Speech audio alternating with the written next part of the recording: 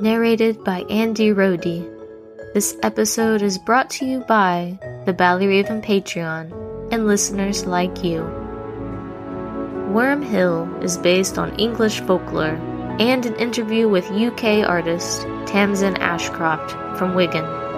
You can find her work at Tamsin Does Art on Instagram or on Etsy under the shop name The Lark in Leverett.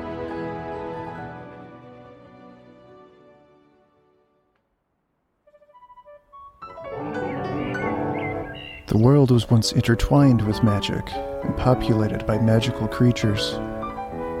Hillworms were one of many formidable predators. Intelligent and selfish, they only lived where they would rule over the land without question or much trouble. Known to be especially irritable, these dragons held lifelong grudges, seeking revenge for even minor transgressions on not only offenders, but their kin. Authors and artists alike describe the animal as the offspring of a lamprey and a demon. Having long-snouted, salamander-esque faces atop a sinuous neck, their draconic nature was obvious. Two round, red and yellow eyes watch challengers confront them and perish, or travelers spot them and flee. Possessing an intense and piercing gaze, the bulbous orbs seem to gleefully anticipate one's next move, carrying wisdom gained over centuries. Animals of longevity, before the decline of the hillworm, the majority of their population was well into their 200th year, and could be expected to live 450 years or more. The older the worm, the smarter. The dragons became more and more unlikable to each other the longer they lived, which is why they were always so few. They rarely got along and reproduced. Beginning life in small or shallow ponds and puddles, hillworms were amphibious dragon. Spending the first several years of their lives in water, they lengthened from the size of a frog egg to that of a large dog before dwelling on land. Always serpentine, though losing fins and functional gills in adulthood, hillworms continued to grow their entire lives. Bodies stretching to astonishing lengths, most grew to be at least 30 feet long, though the oldest was well over 100 feet. Long forms coiling and undulating with a deceptive grace, they made their homes atop hills. Their namesake, the dragons rested and guarded their territories from these perches. Wrapping their body all the way around the formation, tail tucked under their chin, they could detect movement from all sides at a great distance. The bigger the worm, the bigger the hill needed to be. An ostentatious exterior, hillworm scales shimmered a multitude of vibrant green hues. Reflecting the surrounding light in a mesmerizing display, birds and other animals found themselves in a daze before the dragon, making them easy prey. The grass is sparkling like water. Those scales were not only a boon for hunting, but an almost impenetrable defense. Like millions of tiny shields, the worm's scales countered the bite and scratch of other beasts. Though resistant even to many spears and arrows, even they had weak spots and vulnerabilities. Anomalies. On their undersides, the creature possessed a series of growths, small, stubby, spider-like legs.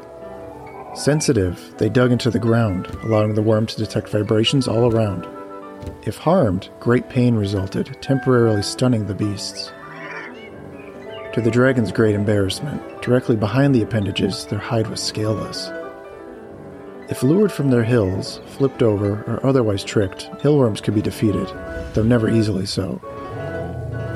A key to the dragon's downfall, these exploits were later utilized by ever-expanding human communities.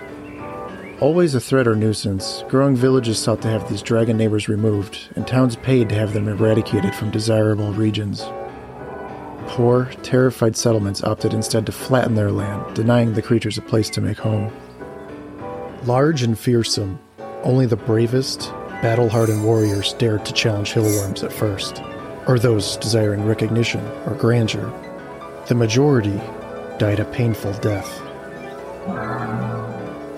Gaining knowledge of humans' plans and increasing concerns, none of the dragons warned each other. In fact, some hoped for larger worms' demise, coveting their more comfortable hills. Each believed themselves to be the strongest and smartest. None took human threats too seriously. One hillworm even devised a nefarious plan. First, he made an effort to leave home and hunt for food each night, slithering close to human houses. Listening in to their conversations, After a year, he had learned much of their language. Excitedly, the worm ventured over a rural trail for a prime suspect, any young, gallant knight. To his fortune, he found one. Revealing the locations of his sisters, who once called him stubby and ugly, he also disclosed how one might defeat them, hillworm vulnerabilities, how blades could be slid under scale, and how their violences could be guarded against. Wanting only to teach them a lesson, he withheld some crucial information. Hillworms have a regenerative quality. As long as their head was intact, the sturdiest, boniest portion encasing the brain and heart, impossible to cut with medieval weaponry, they could piece and mend themselves back together. Additionally, if one ever was killed, it would attach a curse onto their killer, preventing the end of their life by any sort of peaceful means. This is why hillworms may fight and squabble and hate each other, but never personally kill one another. Of course, the dragon and his sisters were all attacked, though none were killed. Even with the helpful knowledge, the animals proved difficult to overpower or even stand against. The disdainfully hateful glances of the creatures, or sometimes simply the eye's evil coloration, sent many opponents home before a single attack was traded. Wide nostrils leaked poison, as did its salivating mouth, a long tongue cleaning its talons, scales, and whetting its rows of needle teeth made scratches, bites, and even touches more painful. A scent of intermingled copper and sulfur denoted the irritant's presence, burning the nose. To one night's befuddlement and consecutive death, the dragons could heal very quickly. It seemed as if they were a problem they would always have to face. Not only a danger to humans, hillworms could make all nearby life ill. The sources these dragons drank from were befouled by their spittle. While the contaminated water wasn't deadly, it brought mild to great discomfort. After the worms' betrayal, the dragons began spitting in all of their local water supplies out of anger. Some took it much further, leaving their homes to squeeze those out on the road like a hungry python, or invading towns and engorging upon sheep, cow, and small children.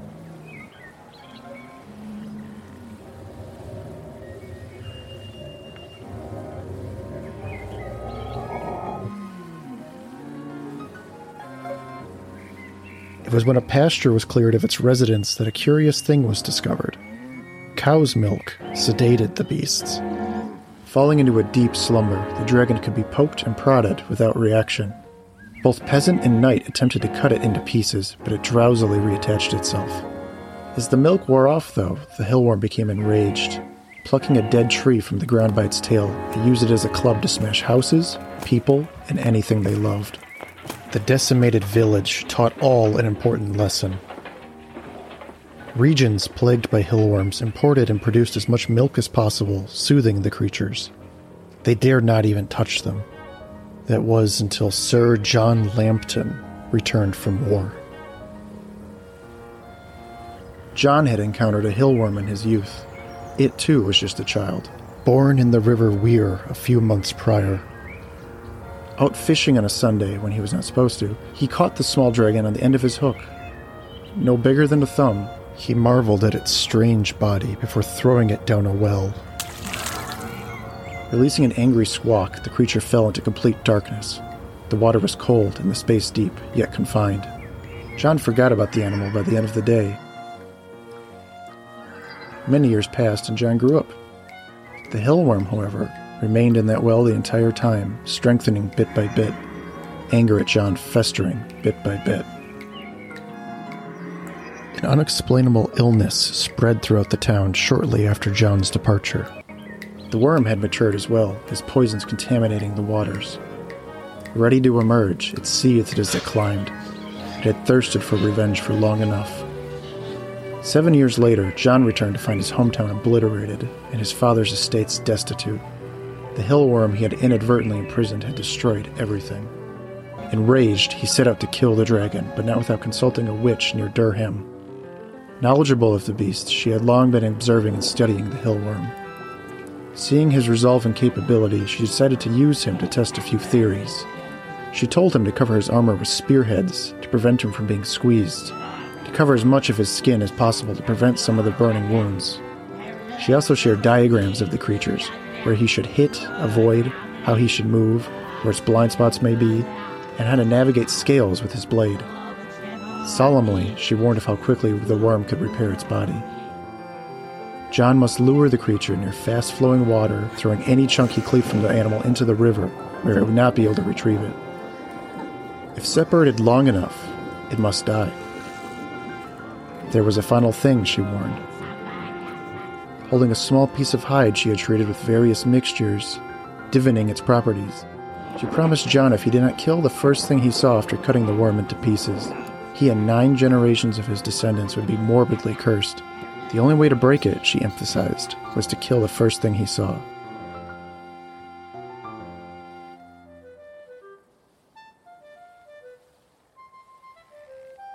Telling his family the plan, they decided to sacrifice the Lambton's dog. Once the dragon had been slain, he would sound his hunting horn 3 times, signaling for the hound to be released to him. The Lambton family was silent as he walked alone on the trail to where the dragon lived on a giant, rugged boulder. It had become so big that its body made 7 large coils around the stone. No one believed John would return, townsfolk giving early condolences, if not with words, their eyes. So many had been lost, they were numb and hopeless. Far away, John had enticed the worm away from its rock to squeeze against his armor, blinded by fury. Stuck to his armor, John was able to plunge his sword deep into the dragon, cutting it in half. Ignoring the shrieks and lashes of the worm, he struggled to roll the dismembered torso into the water before the beast could reattach it. With a loud splash, it sped away downstream, and the worm's terror heightened as the blade bit a second, 3rd, 4th time. Pulling the horn from his belt, John blew 3 notes. When he saw his father running towards him and weeping with joy, relief, pride, he fell to his knees and wept too. Sir John Lambton was the first to kill a hill worm. He was also credited with developing the first method to slay them. One by one, the hillsides lost their shimmers, the water lost its bitterness. A ballad in Sir John's honor rang throughout the gently sloping land, and the hillworms completely disappeared.